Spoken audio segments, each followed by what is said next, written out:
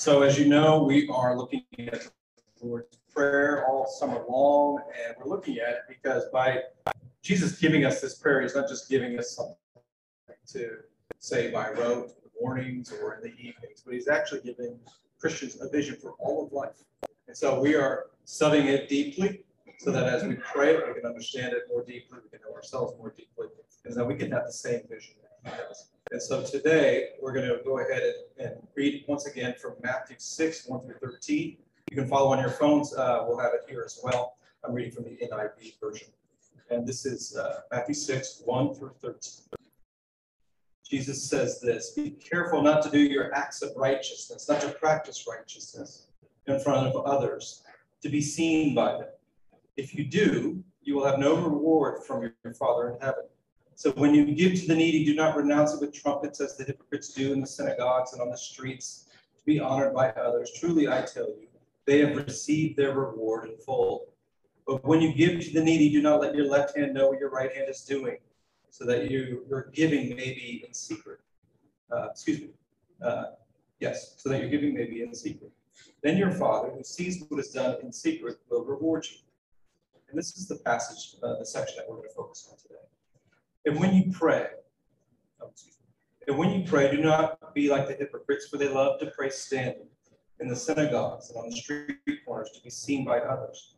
Truly, I tell you, they have received their reward in full. But when you pray, go into your room, close the door, and pray to your Father who is unseen. Then your Father who sees what is done in secret will reward you. And when you pray, do not keep on babbling like pagans, for they think they will be heard because of their many words. Do not be like them, for your Father knows what you need before you even ask him. This then is how you should pray. Our Father in heaven, hallowed be your name. Your kingdom come, your will be done, on earth as it is in heaven. Give us today our daily bread, and forgive us our debts, as we also have forgiven our debtors. Lead us not into temptation, but deliver us from the evil one. For if you forgive others when they sin against you, your heavenly Father will also forgive you. But if you do not forgive others their sins, your Father will not forgive your sins." That's the word of the Lord. Let me go ahead and pray. Heavenly Father, we thank you for this passage, and we pray that your Spirit would guide us through this text. That's our prayer to us. And so, Lord, would you guide us this morning? We pray this in Jesus' name. So I misspoke. The section we're actually going to be looking at is your kingdom come, your will be done. We've been going through and we've covered what it means to say our Father, what it means that our Father is in heaven, what does it mean to hallow his name and exalt his name. And now we're turning to this section of the passage in which Jesus addresses our own hearts and the systems of the world. He says, your kingdom come, your will be done. Pray in that manner. This week I came across an interview with David Brooks at BioLogos. BioLogos is a faith-oriented, Christian-oriented science community. And he was talking with Francis Collins. And Francis Collins is the man who oversaw the team that mapped the human genome. So here you have these two pretty heavy hitters having this discussion, and kind of an offhanded comment. David Brooks addresses our current cultural moment. And he says, why is there so much authoritarianism around? And he asks that in a kind of a rhetorical manner, and then he gives the answer. And I wish I could have offhanded comments this brilliant. But he says, why is there so much authoritarianism around? He says, because when you give people freedom, freedom feels like chaos. And they will escape from freedom into order. Why are we so bitterly divided? Why are our institutions so bitterly divided? And he says, because people are moral creatures. If you give them no moral system in which their sin, the brokenness of our motivations runs down, and if you give them no moral system in which sin runs down the heart of every person, they're going to adopt a very easy moral system where sin runs between groups, between us and them. The problem with that, he says, is this: you are asking politics to deliver salvation for you. You're asking more of politics than it can bear, and it is ultimately self-defeating. You end up not with moral chaos, but just moral war. So it's a bad solution. Then he asks the audience, where might a better solution be? And Jesus is addressing that very question, and he's providing a better solution for us. In this passage, this is the Sermon on the Mount. And the Sermon on the Mount is often referred to as Jesus' inaugural address, which he gave often. And he's talking about the vision and the values of the kingdom of God. And who is he addressing in that time? He's talking to a group of religious and irreligious people who are divided because of religious authoritarianism. He's talking within a context of the Roman Empire, which is an authoritarian political entity. So this community here is struggling with many of the same things and asking some of the same things that our culture is. Why are we so attracted to authoritarianism? And Jesus gives us an answer, and it's an answer and a teaching that would have been so provocative in that moment. He says, I understand the systems in which we function, the religious systems and the political systems. And he's saying, I want you to pray for a different kingdom. I want you to pray for the will of a different king. So he teaches his community how to pray. So when we pray, what can we learn by praying this, your kingdom come, your will be done? I think what he's teaching us is he trains his followers by teaching that phrase to restrain the spirit of authoritarianism in themselves and to resist it in others. That's what he's doing when he says, your kingdom come, your will be done. Teaching ourselves to restrain the spirit of authoritarianism that runs within our own hearts. And it helps us to resist it when we see it in others.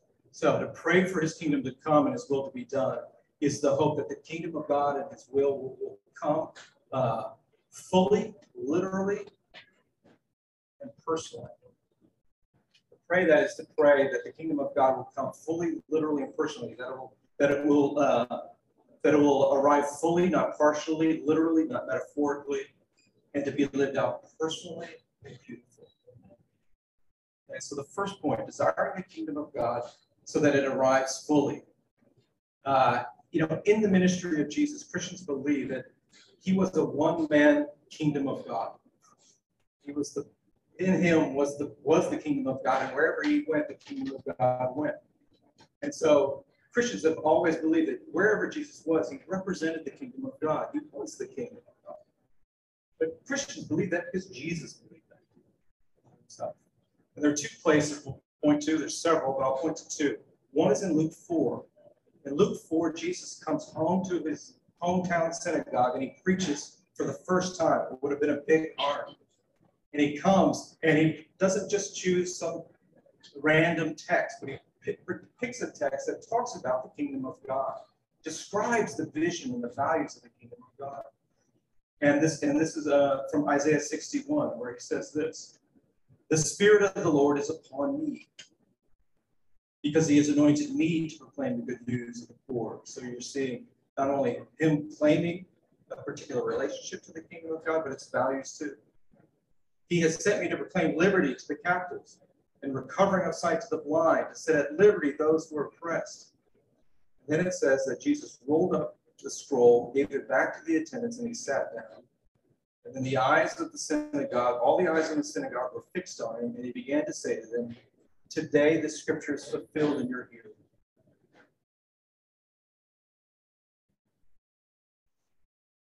That's like a first century mic drop. So what's he saying? He said, I've brought the kingdom of God to you.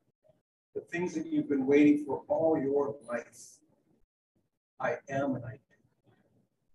The second place is in Luke 17, where he's talking to the Pharisees. The Pharisees are a group of antagonistic religious leaders. And they're trying to trap him, as they always do. We all know what it's like to trap somebody in a political, religious conversation. That's what they're doing. Not very nice. And they say, well, tell me when will the kingdom of God be? When will it come? And he replies, the coming of the kingdom of God is not something that can be observed. Or will people say, here it is, or there it is, because the kingdom of God is in your midst. Now, when Jesus refers to the kingdom of God here being in their midst, he's talking about himself, his little presence. But here's the point.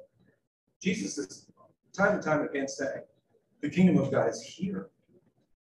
The kingdom of God is within me. It's among me. So why is he asking his disciples to pray for its coming? If it's here, why is he asking us to pray for its coming? And the answer, I think, is this: that in the life of Jesus of Nazareth, he demonstrates the kingdom of God. He displays it. By his death and resurrection, he secures it for his people. And so when we pray, may the kingdom of God come, we're saying, the kingdom that you've established, will it come in full? The kingdom that you established and we experienced in part, maybe in this passage in the first century, and as Christians experienced through the power of the Spirit in part. He's saying, when you pray, go to your Father and say, I long for the day that this comes in full. I need it for me personally. I see the need for it in the world. And there's nothing in my life that I there's nothing in my life that I long for more, look for more than this. Whatever's on my agenda, this trumps that. I want to walk I want to walk my daughter down the aisle with the kingdom of God. And the list goes on and on of all the things we desire to do. But what he's saying is he's established the kingdom of God. It's come in part, but now we pray that it comes in full. But it's also a little bit more than that. The New Testament says that the kingdom of God wasn't simply established as if it was established for the first time. When Jesus establishes the kingdom of God, it's a reinstatement of something that was what once was, but had been lost. Remember, the Garden of Eden. In the Garden of Eden, there was one man and one woman, mankind. And what was their task? Their task was to superintend the garden, to be the great gardeners, to cultivate and nurture what God had given them, to cultivate the land, to nurture culture. Right? And what did they do? In a sense, they, instead of praying, in the heart, your kingdom come, your will be done, in this one moment, their attitude at the tree was, my kingdom come, my will be done.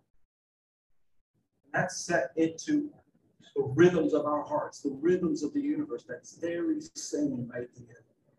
My kingdom come, my will be done. But Jesus, who the Apostle Paul calls the second Adam, he says that what Adam lost, Paul says what Adam lost, this second Adam, Jesus Christ, is recovered and secured, never to be lost again. So what's an example of the kingdom of God? How can this resonate with us? Jesus stands at the tomb of Lazarus. He's standing at the tomb of Lazarus, and his friend is dead. He's been dead for 3 days. And everybody has an expectation of what the kingdom of God would look like. What's Jesus to do? He should have come earlier, right? Jesus stands at the tomb of Lazarus, and he calls out. He says, "Come out." And he comes out, restored, resuscitated. So part of the agency of somebody with the kingdom of God in mind is to simply have the attitude, nothing is impossible with God. I've been given agency to walk into the world. I also need more. I need his will to be done. I need the kingdom to be done. So when in that, we're seeing this second Adam cultivating the garden, bringing resurrection power into the world. And so this works for us on a couple different levels.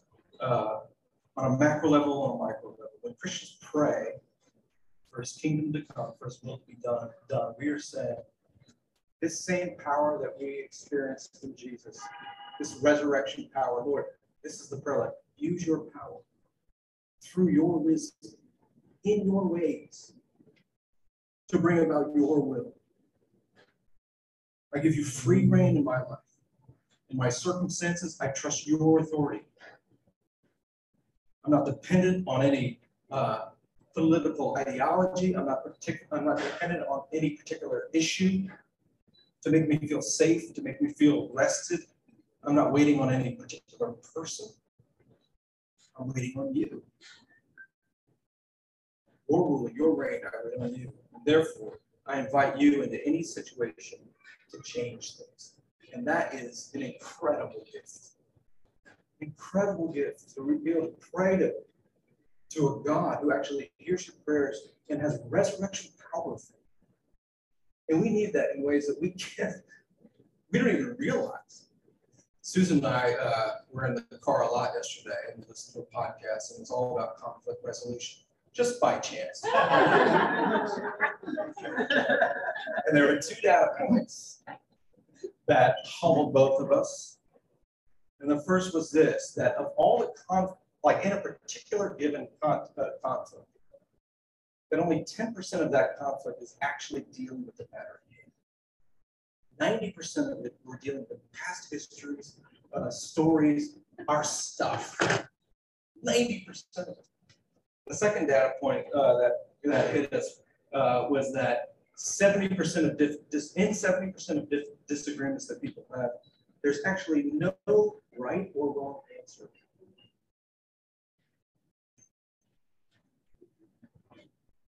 There's no right or wrong answer in 70% of the conflicts we have. And therefore, 70% of the time, we are people insisting that we're right when nobody is actually right. We're authoritarian in our belief. Now, if you're an Enneagram 1, that's going to be really hard for you, right?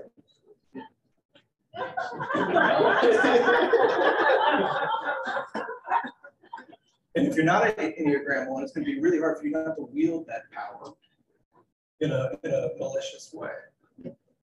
So, what does that mean? It simply means we don't have the wisdom, we don't have the objectivity to wield whatever power we're given. We abuse the power we have in an effort to build our own kingdom, and the conflicts that we have are living proof of it. So we're taught to pray. Restrain your authoritarian tendencies.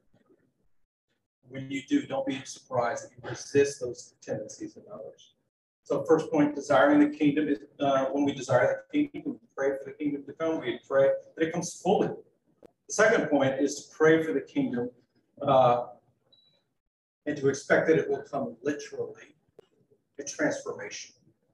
Literally and transformational. We all have an idea of what it looks like for the kingdom of God.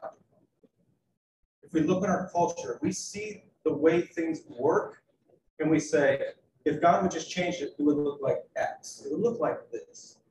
But Jesus really challenges his time and place, and he challenges us in the way that he talks about the kingdom of God. He talks about it mostly in parables, similes, and metaphors.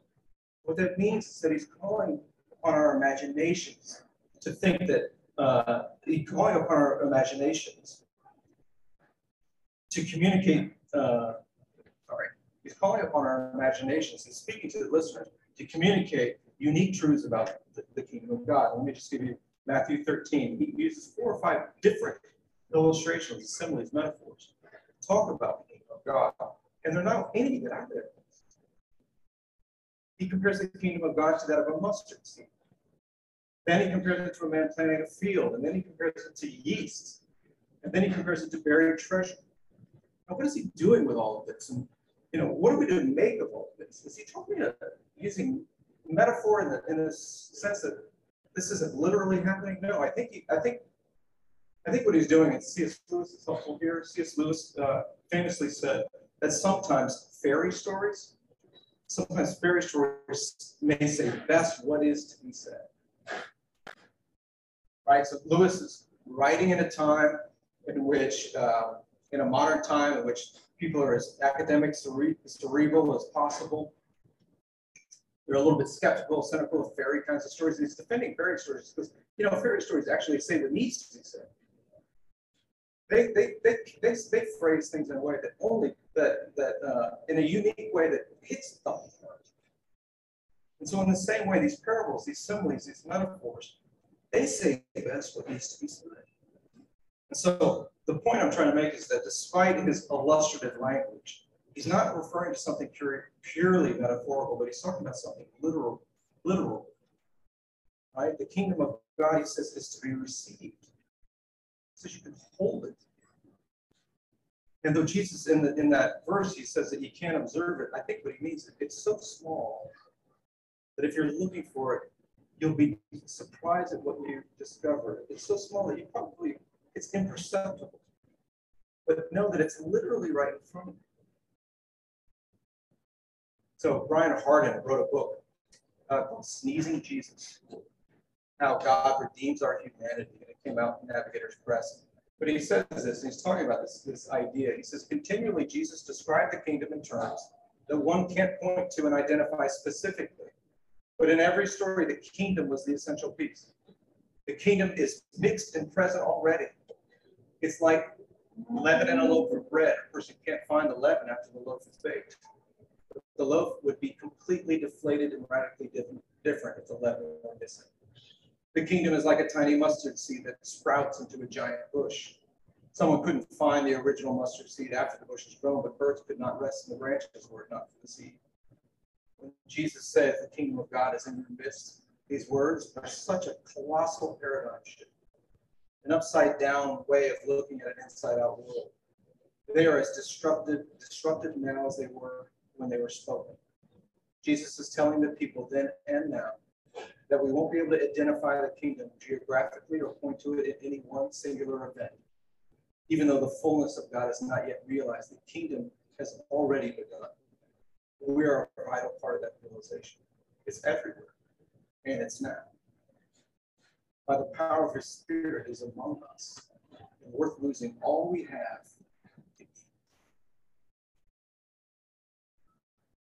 So I think what this means is, if true climate change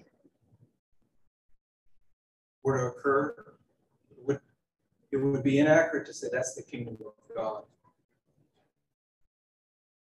But it would be accurate to say you can't have a healthy planet without the kingdom of God being in its midst. True racial reconciliation alone isn't the kingdom of God. But you can't have racial reconciliation without the kingdom of God being in its midst. The end of abortions and the end of a need for abortions isn't alone the kingdom of God, but a solution to that problem. How do we dignify all those affected by unexpected pregnancies cannot be done without the kingdom of Jesus in its midst. So if that is true, do we not see our need for this kingdom? Do we not see our need for this kingdom? Because the kingdom of God is literally among us, even within Christians.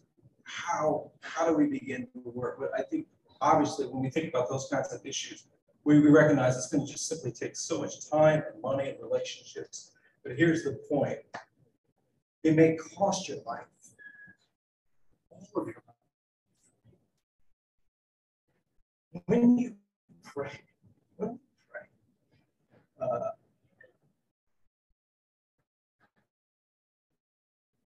for the kingdom of God to come, for his will to be done, you're saying, no matter what it costs, it's worth it. Because it's literally coming. It's not the end of your life. It's an aspect of your life. But to lay it down, to give yourself over, to spend time, money, relationships, so on and so forth. That's what that prayer is all about. And his kingdom come without hesitation.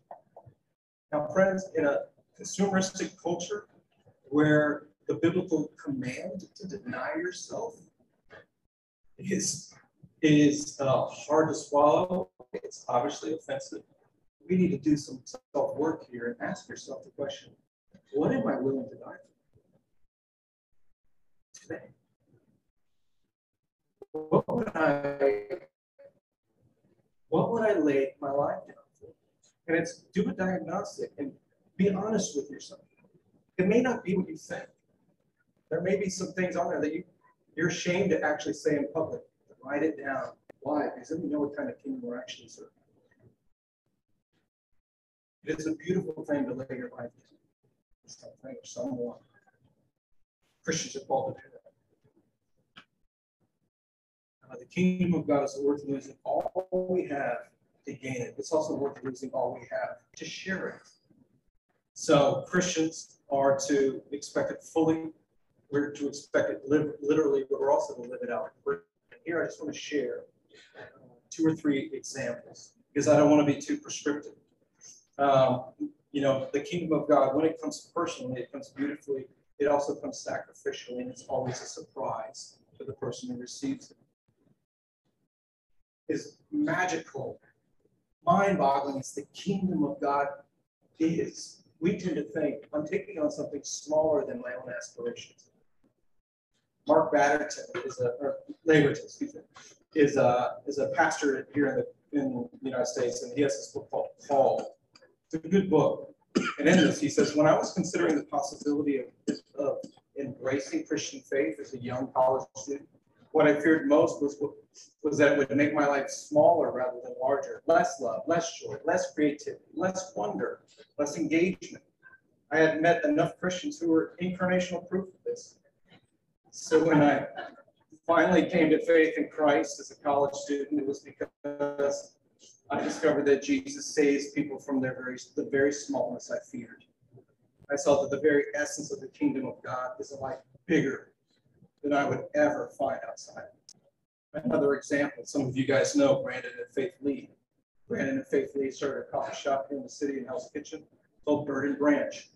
And the whole point of the coffee shop was to bring restoration to the world and some refreshment. So what their desire, and this is in Jonathan Walton's book, their desire was they wanted a planet. They wanted their employees and all those who were a part of their supply chain from producer to consumer to be better off because of their business. And now it exists in Hell's Kitchen. The meeting there this week. It is the nexus for a lot of different activity in Hell's Kitchen, but it's the nexus for a lot of different Christian enterprise there too. But here's what's interesting. Brandon and Faith quit their jobs to ensure that those who lack living wages and job training could have a shot at thriving in a society that says they're unworthy because they maybe once lived on the street or committed crimes or were sexually exploited. Brandon and Faith's parents did not come to America with that plan for their children. This is not America's invitation, and it's certainly not the narrative for college-educated Chinese Americans living in New York City. But here, listen to this. But that is just one of the possibilities. When 2 people fall in love with Jesus and choose the vision of the kingdom of God over the one offered by America. Their faithfulness is a reflection of a higher allegiance, an alternate citizenship that trumps the one that dominant culture and their family's history touts as superior.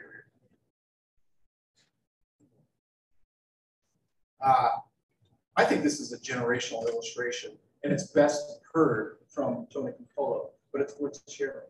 Tony Campolo was a sociologist and a preacher in Philadelphia, still alive, retired, and he had an itinerant ministry, and he was in Hawaii, and he was preaching there, but because of the time zone change, he was up all night long. And so he's 3:30 in the morning, Tony Campolo, trying to get something to eat. So he leaves his Waikiki hotel and he goes and finds a Greasy Spoon Diner. Now I went to high school in Hawaii. I lived in Hawaii for a long time.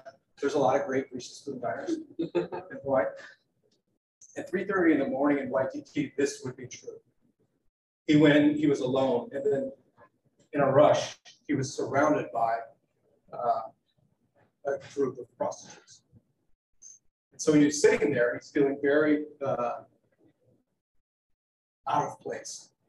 And he's just about to leave when he hears that one of the women next to him said, "Tomorrow's my birthday." And one of the other women begins to chide her. He says, "Who cares? What do you expect? You think we're going to buy you a cake? Do you want something?" She says, "Why are you being so mean to me? I don't expect you to do anything for me. I'm just saying. Nobody's ever made a cake for me. Nobody's ever had a birthday party for me." So eventually they did their thing and they left. And Tony Campolo says, "I leaned across the counter and I said to the owner, the cook, do they come in here every night?" He said, "Every night they're here." Agnes, he said, it's this woman's birthday. He says, it's Agnes's birthday. Tony Campolo is a big personality. He says, I know what we're going to do. Tomorrow night, we're going to throw a birthday party for Agnes. So the chef calls into the back and his wife comes out and he says, this guy wants to throw a birthday party for Agnes. We're in. She's like, that's so amazing. And the wife says, you would never know this because of what she does, but she is one of the great people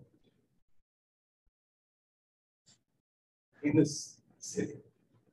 She's so nice. She's so compassionate, so considerate. I cannot wait to do this. So the chef makes a cake. Tony Campolo brings all the decorations in at 2:30 in the morning. They set it up. She walks through the door. Of course, the word had gotten out that they were going to have a birthday party for Agnes. So every prostitute in Waikiki is in this Greasy Spoon diner. And she walks in and they sing happy birthday to her. And she's stunned. She cannot move. She almost faints. And when they are begging her to blow out the candles and cut the cake, she can't do any of that. And she just says, I don't want to cut this cake. Can I take it home and show my mom? So her mom, lives a couple doors down, so that everybody says, okay. So she, like it was the Ark of the Covenant, picks this thing up and walks it to show her mom. The door slams and Tony Campolo says that it was dead silent. So he said, the only thing I thought to do was, let's pray. And so he prays. And what does he pray? He prays it for healing for her. For every person that's ever harmed her, brought trauma to her from the time she was young till now. Prays for salvation, prays for the community. So it's this beautiful prayer. It closes the prayer and everybody's still stunned. And the chef across, the owner says, I knew it. He says,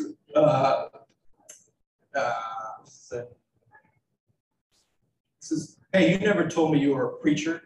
What kind of church do you belong to anyway? Campolo says this. In one of those moments when just the right words came, I answered, I belong to a church that throws birthday parties for whores at 2:30 in the morning. Harry, who's the chef, waited a moment, then almost sneered as he answered, no, you don't. There's no church like that. If there was, I'd join it. I'd join a church like that. Wouldn't we all? Wouldn't we all like to join a church that throws birthday parties for prostitutes at 2:30 in the morning? And Campolo goes on to say, that's the Church of Jesus Christ. That's the church that Jesus came to create. That's what the kingdom of God looks like in the world. To create a church filled with people who move out into the world, who bring celebration and joy in the lives of those with no celebration and no joy, agents of God, and a loveless and joyless world.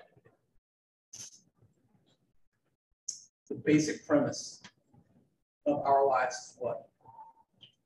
Not the Christian life. The basic premise of the broken heart of human beings is that we're the authoritarians in the world. And that the premise of that is your life for mine. Sacrifice your vision, your values for my kingdom. But Jesus Christ presents a completely different vision, which is my life for yours. And he is the ultimate authority. And yet he comes into the world and he blesses people and he throws birthday parties for people who nobody else would. And he secures a kingdom that everybody's invited into. David Brooks, just in closing, says this: Christians, do not be afraid of what you have to offer. David Brooks, you guys know who he is, right? New York Times columnist, PBS, he's got the jobs. And yet for decades, he spoke at Christian campuses for decades as an avowed atheist. But time after time after time, he heard the good news. And he found it over time so beautiful that eventually he gave his heart over to it.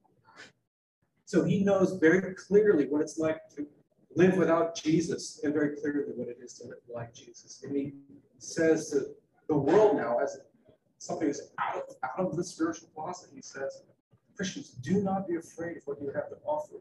People are dying to hear it. Let us take on the posture.